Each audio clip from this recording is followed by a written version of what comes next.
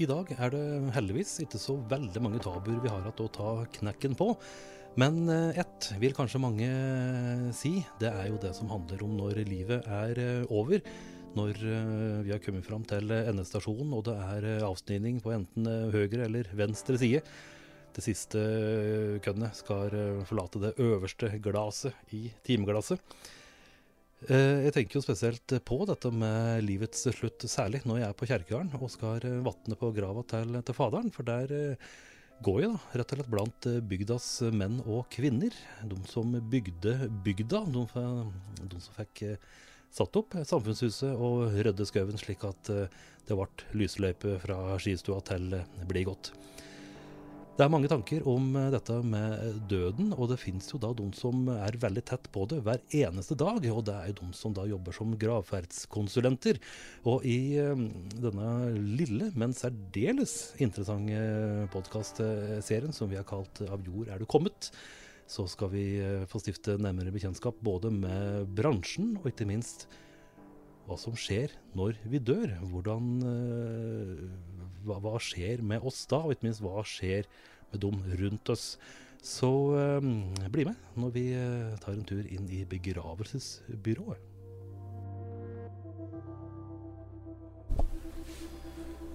Vi har tatt turen inn til selveste Kathrine Espelien Gjestvang og Tom Roger Gulbrandsen i Lasvungen begravelsesbyrå. Og folk hører sikkert at her det litt klang, og du nevnte på det, Tom Roger, at nå sitter vi da i et samtalerom som da ikke beregnet for å ha samtaler i. Det stemmer. Dette jo gamle Anytime, som alle på Toten kjenner. Storkiosken? Storkiosken med videoutleie og movieboxer og hamburgere. Og her har du jobbet, Kathrine? Her jeg jobbet.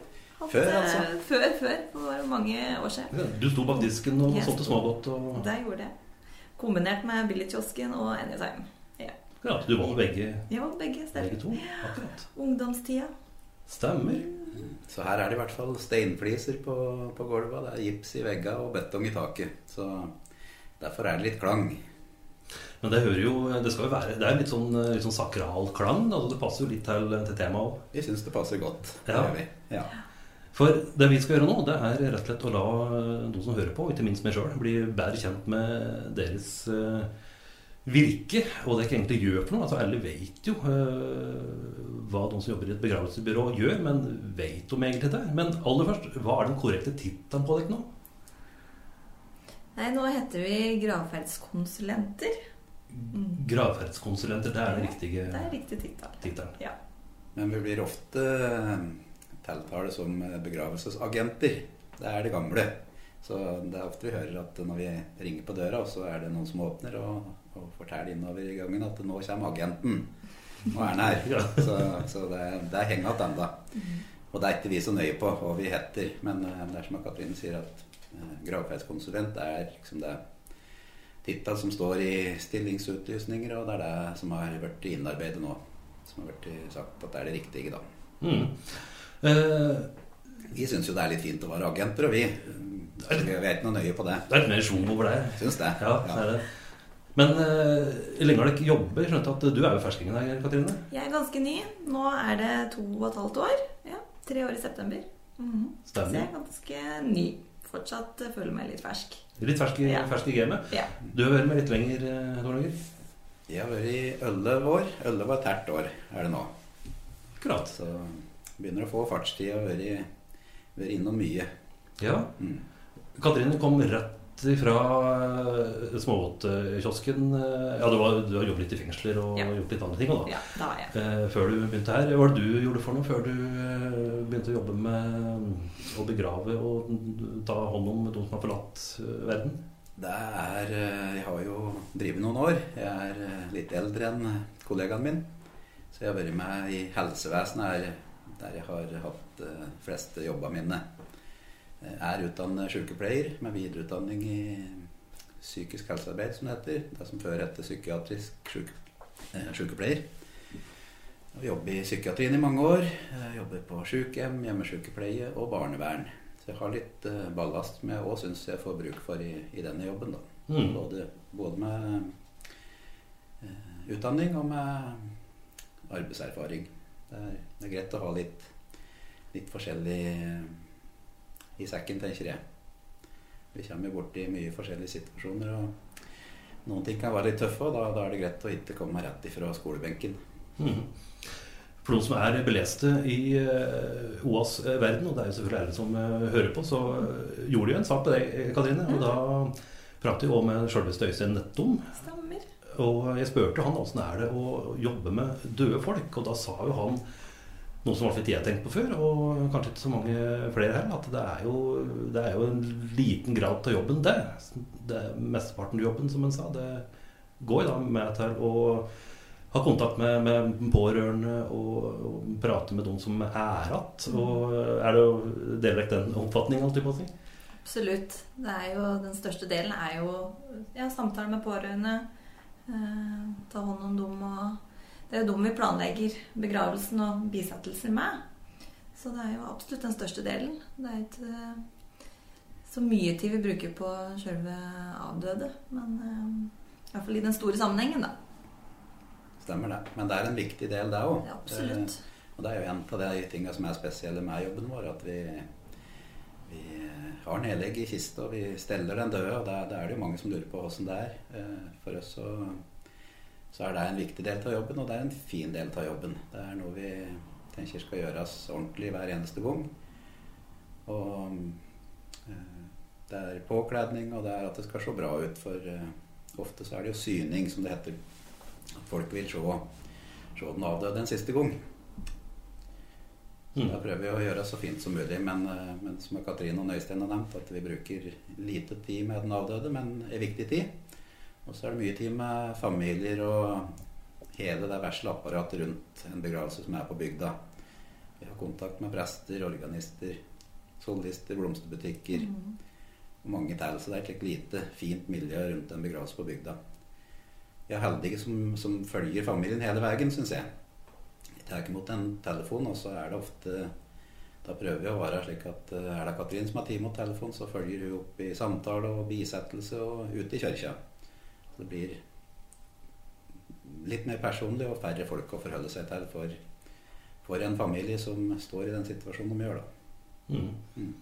Var det folk spør om når dere hvis dere tar imot folk her da, på det rommet vi sitter nå? Var det, folk kommer selvfølgelig og er vel da selvsagt i stor sorg ofte, og var det noe de vil prate om? Var det noe de lurer på ofte? Det er jo veldig mye forskjellig. Ingen familier er like, og det er jo en av de tingene som er fint med denne jobben, at det er variert, og vi møter veldig mye fine folk, synes vi. Det sier vi jo veldig ofte, at for en koselig familie. Og de kommer jo litt i en spesiell situasjon. Følelser litt ekstra utenpå. Hudløse, sier vi ofte. Når det blir et tap av en person som har sti nær gjennom hele livet. Så vi synes vi er heldige med den biten, men ofte så spør vi får jo høre litt, det er presten som har sorgsamtale med familien, som på en måte går kanskje enda mer inn i de tingene som kan være godt å prate om, men vi er nok litt der vi også, så vi er i gråzone imellom med det praktiske og det følelsesmessige. Vi synes vi får mye fine samtaler, vi får høre litt livshistorie. Ofte så er det en blanding av latter og tårer innpå her. Det er ikke bare sorg, for ofte blir det fortalt morsomme ting, og du mimrer litt om livet at den som har gått bort. Og det kan være litt godt det også. Ja. Du nevnte jo i stad at på bygda, der kjenner alle, og det blir et lite nettverk da, med folk som skal i sving når det skal være en begravelse, og litt sånn på hvordan er det å jobbe med dette her i nærmiljøet, for plutselig får dere ikke en telefon, og da er det kanskje far til en som dere har kjent i hele livet, eller det får en helt annen relasjon, og hvordan er det å liksom ta imot slike telefoner? Jobb er jobb for all del, men det er vel kanskje noen følelser som kommer inn nå? Der har jo du litt mer enn meg, men jeg har jo hatt noen nære, og det er jo absolutt veldig fint. for oss så føler jeg at det får ikke blitt for nært, eller nærmere jo bedre på en måte. Da kjenner vi jo familien godt, og det er jo veldig fint å få lov til å hjelpe de vi kjenner også, ikke bare andre.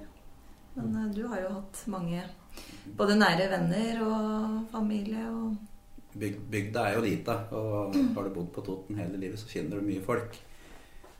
Og inntrykket mitt er at folk synes det er, når de ringer da, med et dødsfall, så synes de det er koselig at de møter folk de kjenner. Det er noe trygt med det. Så det er veldig ofte at vi får høre at er det deg, Tom Roger? Ja, så godt at det var deg, sier de da. Kan du komme en tur? Så det er i hvert fall mer det enn den andre veien, at det kan bli for nært. Jeg har hatt... Jeg henter folk jeg kjenner godt som har tid i sitt eget liv, for eksempel. Jeg har hatt begravelse for mor mi. Gjorde alt rundt det. Og mange andre nære. Det blir litt slik når du bor på bygda og har bodd der hele livet. Så det er nødt for å bli noen nære relasjoner oppi det. Så er det viktig også å skille på det da. Det er jo todelt at vi skal gjøre en jobb også. Og vi er jo bevisst på at det er ikke oss det er synd på, selv om vi blir ofte rørt, og vi blir ofte påvirket og preget av det vi gjør. For det er, og det kan være om det er både nært og litt mer perifere bekjente det. For vi kommer opp i situasjoner der det er mett av følelser i sving. Du kan se barnebarn som står ved kiste og er lei seg, eller du kan se en gammel kar som har mistet ektefelle gjennom 60 år. Og det å bli berørt og kjenne på noe i bringa og magen og overkroken til det er bare fint. Jeg tenker når vi gjør det, så er vi ikke helt yrkesskade. Så det er bare godt. Men vi kan jo ikke knekke helt i hoppes. Vi skal jo gjøre en jobb, så vi må balansere det litt. Og det er noen som sier det med å ta med jobben hjemme, at det må man jo ikke gjøre, men jeg tror i perioder så er det umulig for oss å ikke gjøre, for det blir litt følelsesmessig engasjert og involvert. Og det tenker jeg bare fint. Og så er det jo en periode fram til begravelsen, jobben vår, den nære kontakt med familien er jo ifra den første telefonen. Alt imellom med planlegging, kjøring fra dødssted til seremonisted og planlegging opp mot begravelsesdagen. Og så etter den så roer jo disse tingene seg, og så kommer det nye familier, så vi må jo gå videre. Så om vi har litt tunge ting vi går i, som må vi kjenner på, så etter en stund så går vi videre. Vi må jo det. Vi kan ikke bære med oss alt, for da hadde vi vel ikke klart å gjøre denne jobben i lengden. Så en viss grad av det den kaller profesjonell, da. Jeg tenker da å være profesjonell betyr ikke at du ikke skal kjenne på ting.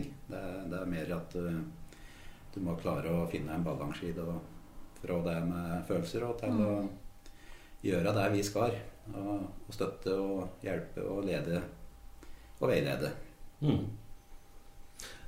Noe av grunnen til at vi sitter her, det er jo noe som jeg pratet med dere om før vi snurrer båndet her, og det er jo at dette med døden, det er jo kanskje noe av de siste tabuer vi har, og hva slags forhold hadde jeg selv til dette med døden før dere begynte å jobbe med det, for å si det på en måte?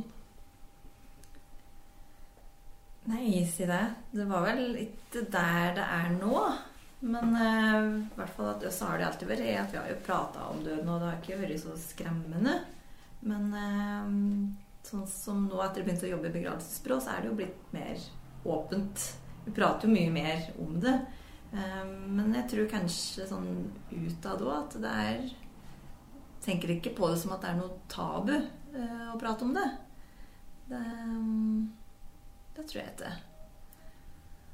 Jeg har jo jobbet som sykepleier i mange år før jeg begynte med dette. Og da får du en sånn gradvis tilnærming til det, for da følger vi ofte de gamle syke frem til dødstidspunktet da, og følger familien. Så jeg har fått det frem til da, og så har jeg på en måte tid over det som skjer videre nå. Så for meg så var jo døden noe helt naturlig, for som sykepleier, for eksempel på et sykehjem, så kommer det bort i det. Det er jo uunngåelig. Og da er det både pårørende kontakt, og det er stell. Så jeg hadde de fra jobben, og så er jeg såpass oppe i året at jeg har mistet besteforeldre og søskenbarn og vært i en del begravelser før da. Hvordan er det nå hvis jeg møter ute i selskapeligheter og møter folk da, som ikke har pratet med deg før, og da blir jo som regel første spørsmål, du driver med, så sier du at du jobber med det du driver med, hvordan er reaksjonen da ofte når du er ute på fest? For mange så virker det som det er en litt mer spennende jobb enn om du driver med en del andre ting i hvert fall. Ja. Det er en jobb som mange ser utentil. De ser oss i kjørkja, og de ser oss i borebil kanskje.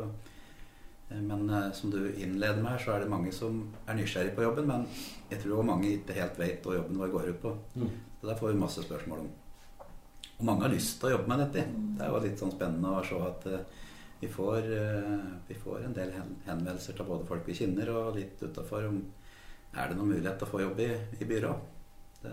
Det er ganske mye, og det er veldig mye fine folk. Så vi skulle gjerne ha tid mot alle og sagt at vet du kan få jobb her. Det er mett av fine folk som kunne ha passet av dette, tenker vi. Men vi har ikke noe ledig stilling. Det er akkurat på Toten så er det akkurat passet til Kathrine og meg. Og så hjelper vi til litt på Gjøvik og Nettum innimellom, så vi har ikke noe ledig stilling. Men det vi sier da, vi forteller litt om jobben og vi prater om det, og vi driver med slik, og da blir folk enda mer tent på å prøve seg. Men det er ikke så lett utpå her, for her er det sjelden det er utlyst stillinger som gravferdskonsulent. Det er ikke ofte. Slik er det med oss, og slik er det med andre byråer på bygda her. Ofte er det litt, det går i familier og bekjentskaper, og av og til så er det utlyst stillinger. Så da må man passe på å konkurrere med andre, og så er det et nåløv å komme gjennom for å få denne fine jobben. Jeg regner med at du var litt inne i bildet da Kathrine fikk jobb, og hva var det som stod i papiret hennes som gjorde at jøss, hun er helt perfekt til å være med på dette her? Det var helheten. Det var både bakgrunnen hennes, skrev en veldig fin søknad. Jeg visste så vidt dere var ifra før, og visste at det var en flott dame som vi godt kunne tenkt å ha med oss, og etter et intervju så var vi enda mer sikre på det. Det er en variert jobb, ikke sant? Du skal sitte ved datamaskinen ditt og legge inn opplysninger. Det er mye organisering, mye kontakt med folk. Vi kjører litt bil. Og aller mest så er det, vi ser på det som et omsorgsyrke, der du møter folk og må kunne ta vare på familier i sorg. På en ryddig og god måte, og prøve å se alle. Det er en utfordring av og til, for ingen familier er like, som jeg sa i sted. Noen reagerer på den ene måten, noen andre på en helt annen måte. Så det å se alle, prøve å involvere alle, det er en liten utfordring, men det er noe vi prøver å være veldig bevisst på. Og ta vare på folk i en vanskelig situasjon. Hva som gjorde at du, som du sa, du har erfaringer fra helsebransjen i mange år, men hva var det som gjorde at du sendte inn søknad når du så den i avisa? Jeg kom fra barnevernet, hadde 5 år på institusjon oppe på Elton, på Toten-kollektivet. Og det var en fin jobb, og en jobb der du bruker deg selv mye, og jeg var litt ferdig med den biten akkurat da, så da jeg drev og kikket meg om etter noe annet, og så hadde jeg som sagt jobbet på sykehjem og vært borti noen tilstøtende områder i hvert fall, og støtt vært interessert i det, og syntes det var fint å ha kontakt med de pårørende som vi møtte på sykehjemmet. Så jeg hadde hatt det i bakhuget. Men det var, når jeg søkte, så tror jeg det var veldig mange år siden sist var utlyst en stilling som innen dette faget på Toten. Da var det mange år siden sist. Så jeg søkte og konkurrerte med 40 andre søkere cirka, tror jeg, og var så heldig at jeg fikk jobben. Jeg har aldri angret meg på det. Ikke angre på det. Kommer til å være her til jeg blir pensjonert. Det er ikke tvil om. Jeg skulle til å si at du må bære det ut, men det er vel kanskje ikke. Det er helt riktig. Det er Kathrine som får den jobben. Ja, så begynte å trene.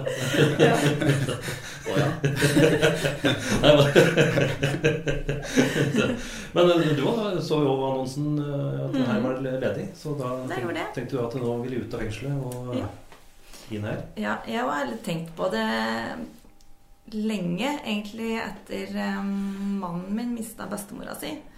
For da var det Tom Roger som hadde bisettelsen og begravelsen.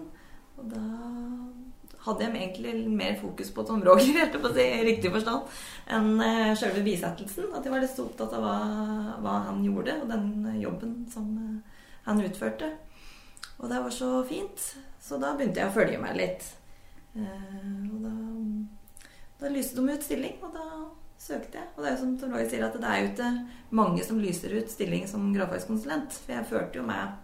Det tok jo i hvert fall et år som jeg liksom førte meg aktivt da, uten at det var utlyst noe. Så det var flaks. Ja. God timing. God timing. Og der var det jo mange søkere, så det var veldig morsomt å komme til intervju og få den jobben da.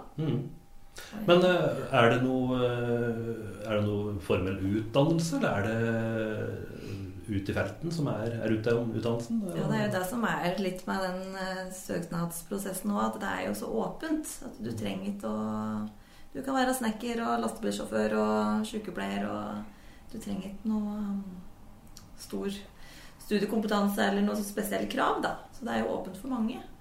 Det gjør jo at mange passer til jobben nå. Helt klart personlige egenskaper, som det så fint heter. Det er det viktigste. Det er å kunne møte folk på en god måte, og i tillegg være litt god på organisering og den logistikkbiten rundt, for det hender jo det går, selv om vi jobber i et rolig tempo, da vi setter alltid av god tid når vi skal ha en samtale og en bisettelse og er ute i kjørkja. Vi legger aldri opp noe stramt skjema, men vi må ha det ryddig, og det skal være i orden hver eneste gang, så det er jo viktige egenskaper. Jeg tror det er en overvekt av folk fra helsevesenet i denne bransjen her også, men det er litt tilfeldig, og så er det litt dette med kontakt opp mot familier, som jeg tror er viktig, og noen tenker jo på det med stell og hygiene, at det er noe du får litt gratis når du har den bakgrunnen, men det er ikke noe nødvendig i det hele tatt. Vi samarbeider jo med Nettum på Gjøvik og Kampenes i Veller, så vi er jo flere enn oss på Lena her. Og jeg tror Røss 7, som er her, er ingen som har lik bakgrunn egentlig, utdannelse. Det er alle slaga. Men alle passer til det. Absolutt. Er det, som du sa, når dere får en telefon, og dere begynner å forberede gravferden, opplever dere at mange har lagt ut en slags liten fasit på hvordan de vil ha den siste reisen, at mange har forberedt seg til den tida kommer? Det er jo noen som har gjort det. Noen har kanskje sittet litt dagen før de kommer hit og sett litt på dødsannonser for eksempel, hvordan de vil ha den. Begynt å tenke litt på noen sanger kanskje, som de er glad i, som de har lyst til å ha med. Så er jo noen som har tenkt litt på hvordan de kunne tenke seg å ha det. Så er det da å prate om døden, ikke sant? Det er noen som gjør lett, og for noen så er det helt der prater vi ikke om. Så hvis noen dør brått og ikke har pratet om det, da er det jo opp til de pårørende å bestemme alt. Og det kan være fint da, for det er en prosess da å sitte og bestemme. Hvis alt er lagt på forhånd, så må noen gjøre det. Det er jo noe som heter min egen gravferd, for eksempel, der vi har noen ark i en perm i et arkiv som står klare til den personen går bort, der de har bestemt mye selv. Det skal være kremasjon, og det skal være slik og slik annonse, og minnegaven skal gå opp dit, og jeg skal ligge på den og den kjørkjegarden. Så det er jo også noen som har bestemt mye. Helt ned i detalj er det også noen. Og det er klart, da er det lettvint for dem som sitter etter, men samtidig så blir de kanskje fratatt muligheten til å få det slik de kunne ha tenkt seg det da. For en begravelse er ikke bare for den døde, men det er like mye for dem som er at det skal være en fin minnestund der det blir prat om liv, og det er en dag for å minnes begravelsesdagen, og så er det en dag for å sørge og savne. Så det er litt begge deler som hører med. Men er det ofte at dere får en telefon, og så vet ikke at jo, men her, han eller hun har vi i permen, der er alt på selv, så der er det bare å følge fasiten. Det er ikke ofte, men vi har noen, og det må vi være litt bevisst på at vi har da klare, så vi må ha et system på det, at vi vet at når vi får en telefon, så er det bestemt en del på forhånd. Men da må det bare skrive ned, slik en løselig prat i forbifarten er ikke godt nok til, og da vet vi ikke hvordan det skal være. Men noen har jo sett ned noen punkter, og det kan være fint, ja. Og det går jo an å skrive testament også, der du også fletter inn litt føringer på hvordan avslutningen skal være. Noen vil ha askespredning, og noen vil ta totenvika. Ja, og det var et tema. Her er det jo gått mange både rykter og mye, jeg håper å si, ja, folk hører ting, og så er det litt regler, og så er det litt nye regler, og så er det litt vanskelig å følge med. Hva er det som er lov og ikke lov når det gjelder begravelse? Hvis man vil, håper å si, askespredning på fjellheimen eller ute i Mjøskanten, håper å si. Er det like ting lov, eller hvordan er dette her? Det er mye som er lov, og det var strengere før. Før så måtte du, hvis du skulle spre aska, så måtte du søke fylkesmenn før du døde, og få det godkjent. Så da måtte det ligge et papir klart der det stod askespredning, og det skulle være søkt av avdøde, og både hvor og ja, litt detaljer rundt. Men det har vært lempe på, så nå kan pårørende i etterkant til et dødsfall og bare sende inn en søknad og stort sett få det godkjent. Så det var nok strengere før, for nå får de lette litt på det. Men det er begrensning på hvor du kan spre aske. Vi har jo drikkevannskilder, og vi har private plasser som det selvsagt ikke går an, så det er jo utmark over store vatten og slik som det er det vanlige. Der vi har vært borti her, vi har hatt noen askespredninger etter du begynte, Kathrine, det er jo ute på Åsen, Totenåsen. Ja, stemmer. Der er det mye fine plasser. Ja. Så for de som ikke vil ha en grav å gå til, slik fysisk, med en plass å pynte med blommer og stelle, sånn jevnlig, så er det noen som synes askespredning er fint, utad i naturen. Det er litt av greia med både kister og urner, og det skal jo tilbake til jord. Det er nedbrytbart alt som blir satt i bakken. Det er jo regler på det også. Askespredning, det er, jeg tror de fleste som det er nok kanskje litt mindre kristne enn gjennomsnittet. Da velger du bort kirkegården på en måte, så jeg tror det henger vel litt i hoppes, men ikke nødvendigvis. Og nå er det vel i hvert fall sjelden at den ser, som går på kjerkegården, så er det sjelden at den ser den klassiske bulen i bakken etter kister. Er det sånne kremasjoner som gjelder nå, på å si?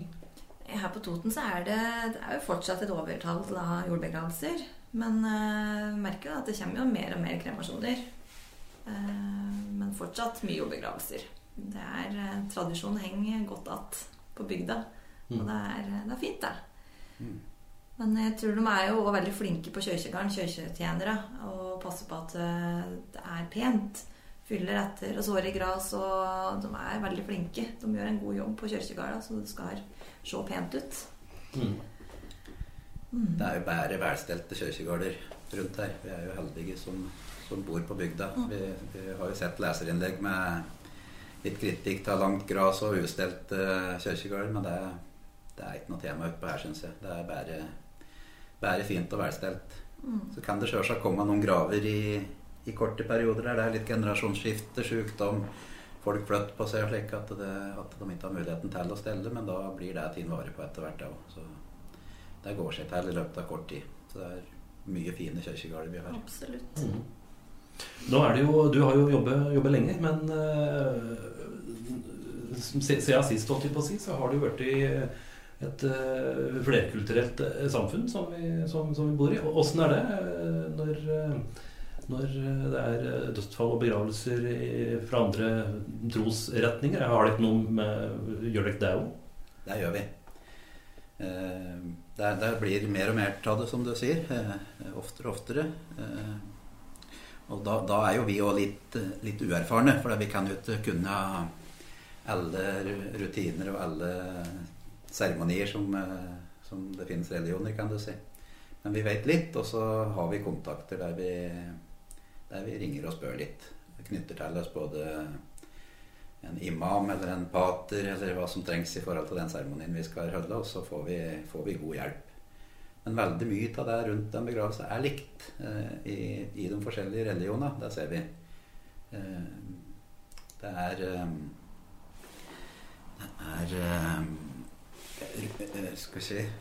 Ritualer ganske like. Om det kommer fra Bibel eller fra Koran eller andre skrifter, så det mange av de tingene rundt like. Det blir alltid gjort fint, synes vi. Verdighet viktig. At det ryddig og fint for alle. Så vi synes det eller jeg synes det spennende å være med på de andre religionene når vi får lov til å være med på det. Vi ser mye likhetstrekk, og så det noen forskjeller i ordene som blir brukt, og måten ting blir gjort på. Men i det store og det hele så det mye likhetstrekk. Mer det enn forskjeller, synes jeg. Vi nevnte helt i starten dette med jobben deres, at dere møter jo folk i forskjellige situasjoner, og dere vet vel kanskje heller aldri selv hva som venter dere når dere skal ut på en jobb, og det jo litt forskjell da, på en bestefar på 95 som fornøyd og ferdig med livet, mens i andre enden så har vi små unger som går bort. Det kan være ulykker og så videre. Når dere da hjemme til på kontoret etter et mer dramatisk dødsfall, hvordan opplegget da? Har dere samtaler med henne, eller det noe system på det? Oss imellom, vi jo, i hvert fall Tom Roger, jo veldig flinke til å prate med den. Vi har på en måte ikke noe sånn selvskreven debriefing, men vi på en måte, vi prater jo sammen om alt uansett. Det nesten som en sånn naturlig debriefing. Uansett om det har vært en vanlig bisettelse, at bestefar på 90, eller uansett så det nesten så vi prater igjennom det. Vi spør alltid hvordan det har gått, og gikk det fint? Sende på en melding, og i hvert fall spesielt kanskje når det litt ekstra tøffe hendelser med yngre folk, så setter vi oss ned og prater, og kommer litt tårer, og at den får tømt seg, og det tror jeg viktig. Så jeg tror vi gode til å følge henne opp. Det tror jeg vi gode på. Og det viktig. Vi bryr oss veldig om jobben vår, og vi bryr oss om den, så jeg tenker det et godt utgangspunkt. Så jeg lurer, når Kathrine kjører en bisettelse efter, og jeg har frikveld, så lurer jeg alltid på hvordan det går, og det spør vi støtt om, og enten sommerkveld eller dagen etter.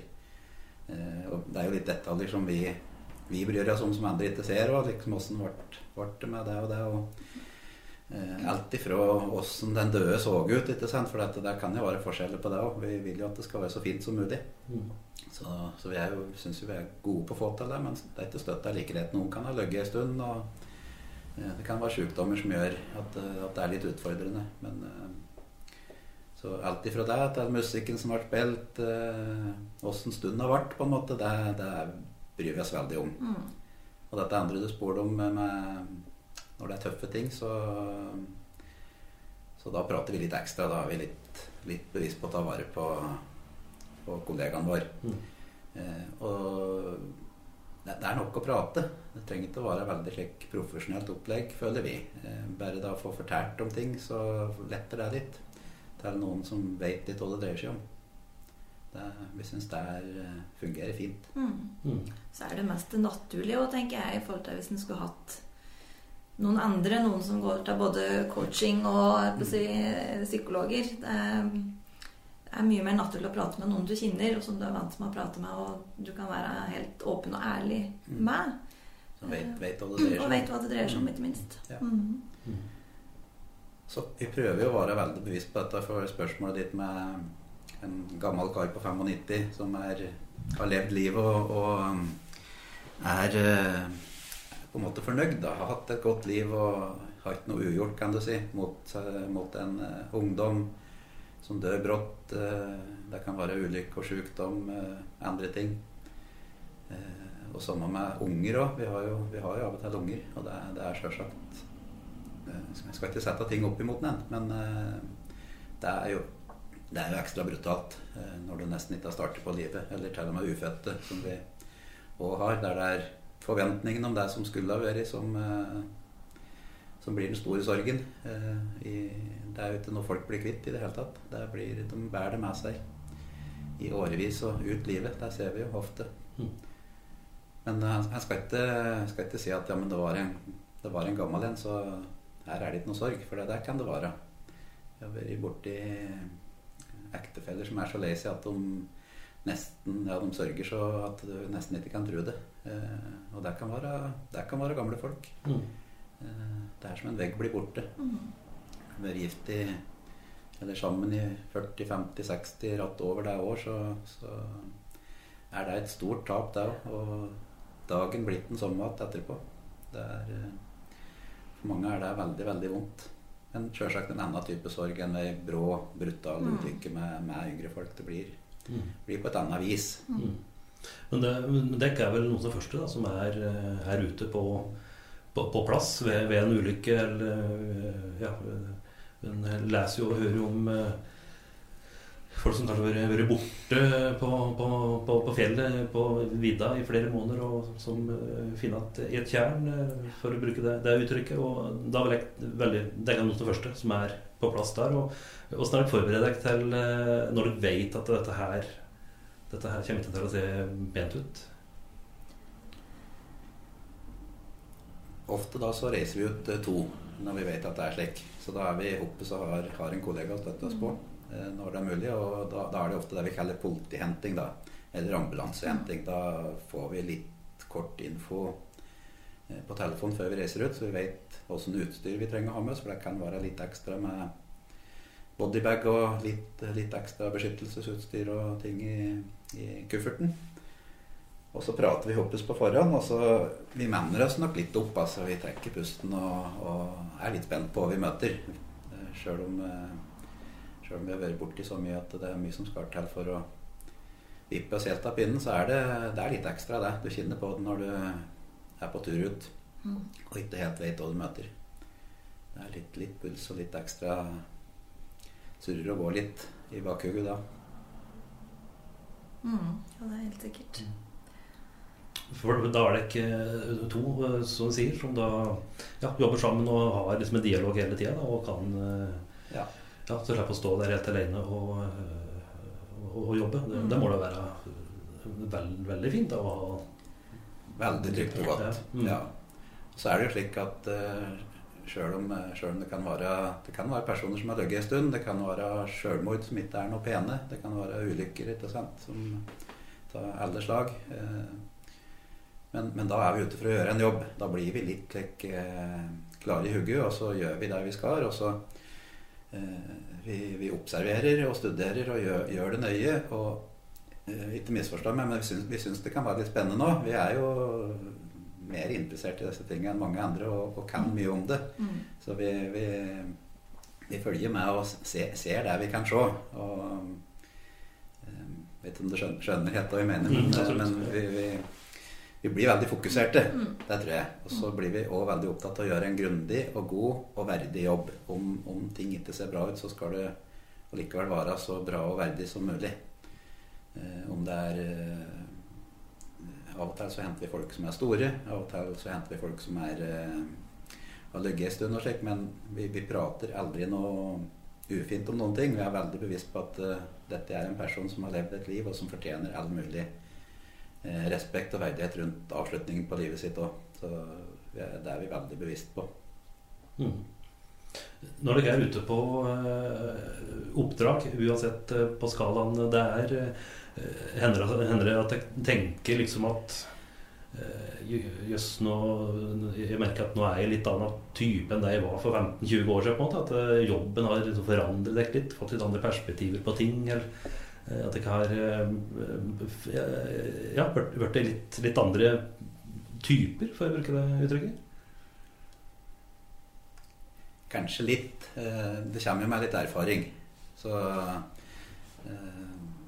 det at du har vært borti mange forskjellige ting, det gjør nok at som jeg sa, vi har ting i sekken fra før, med utdannelse og erfaring og de tingene vi har vært gjennom, og slik blir det jo etter noen år her også. Vi jobber jo med døden daglig, og vi ser veldig mye mer døde folk enn folk flest gjør. Så ikke at det blir noen vaner, for det er vi også litt opptatt av at det skal ikke bli det. Men uansett så blir det jo litt det. Vi kommer inn med nye øver i et nytt oppdrag, men allikevel så har vi med oss det vi har som ballast. Så ditt prege blir vel ta den erfaringen vi har. Og vi blir litt mer robuste, tror jeg, med året også. Det skal mer til for å vippe oss av pinnen enn det var kanskje i starten. Men så prøver vi jo ikke å bli så yrkesskadet at vi tar lett på ting. Vi vil ikke komme dit.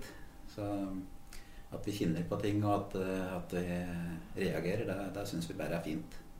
Det er bare godt å kjenne. Vi har jo hatt gjennom disse årene som vi har jobbet sammen med Kathrine, vi har jo hatt noen tøffe ting som vi har gjort i hoppes. Absolutt. For eksempel å stå og skifte på og klæ på en liten baby, vet du. Fine hjemmestrikke klær. Da står vi med tårer i øynene begge to når vi gjør det. Det er fint, og det er vondt. Ja, det er helt sikkert. Mest fint å få lov til å gjøre det, for det andre som har skjedd, det får jo ikke vi gjort noe med. Så jeg tenker at det å gjøre det på en så fin måte som mulig, det gjør vi. Men vi kjenner på det. Absolutt. Det gjør vi. Og vi glemmer det jo ikke. Nei, vi vet det. Det har vi jo pratet på av og til, at det er ting situasjoner som dukker opp som vi av og til prater på, men det er ikke noe vi går og tenker på daglig, for da hadde det vært helt fullt opp i hugget. Men hvis vi ser et navn eller tenker tilbake, så er det der. Det er ikke noe problem å hente det frem. Men vi har en eller annen skuff som det ligger til. Og det tror jeg er bra. Jeg tror vi må være litt klikk. Ja. Så tenker jeg det er sunt at vi har det med oss også. At vi skal ikke hente det frem så ofte, men at det ligger der, og vi tar det med oss videre. Og, ja. Vi vekser på det. Utrolig mye detaljer og bilder du har i hugget hvis du skulle begynne å kikke på det. Hvis du ser litt av varsatt på for eksempel å sitte og bla i dødsannonser eller gå en tur på kirkegården og se på gravstener, så kommer du på ting som kanskje ligger litt baki der. Og det er jo der alt sammen.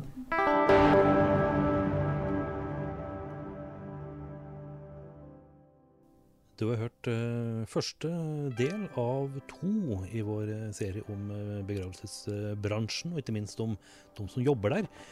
Så vær sikker på at du har internett i nærheten neste uke også, for da skal vi nok en gang banke på døra til Tom Roger Gulbrandsen og Kathrine Espelien Gjestvang.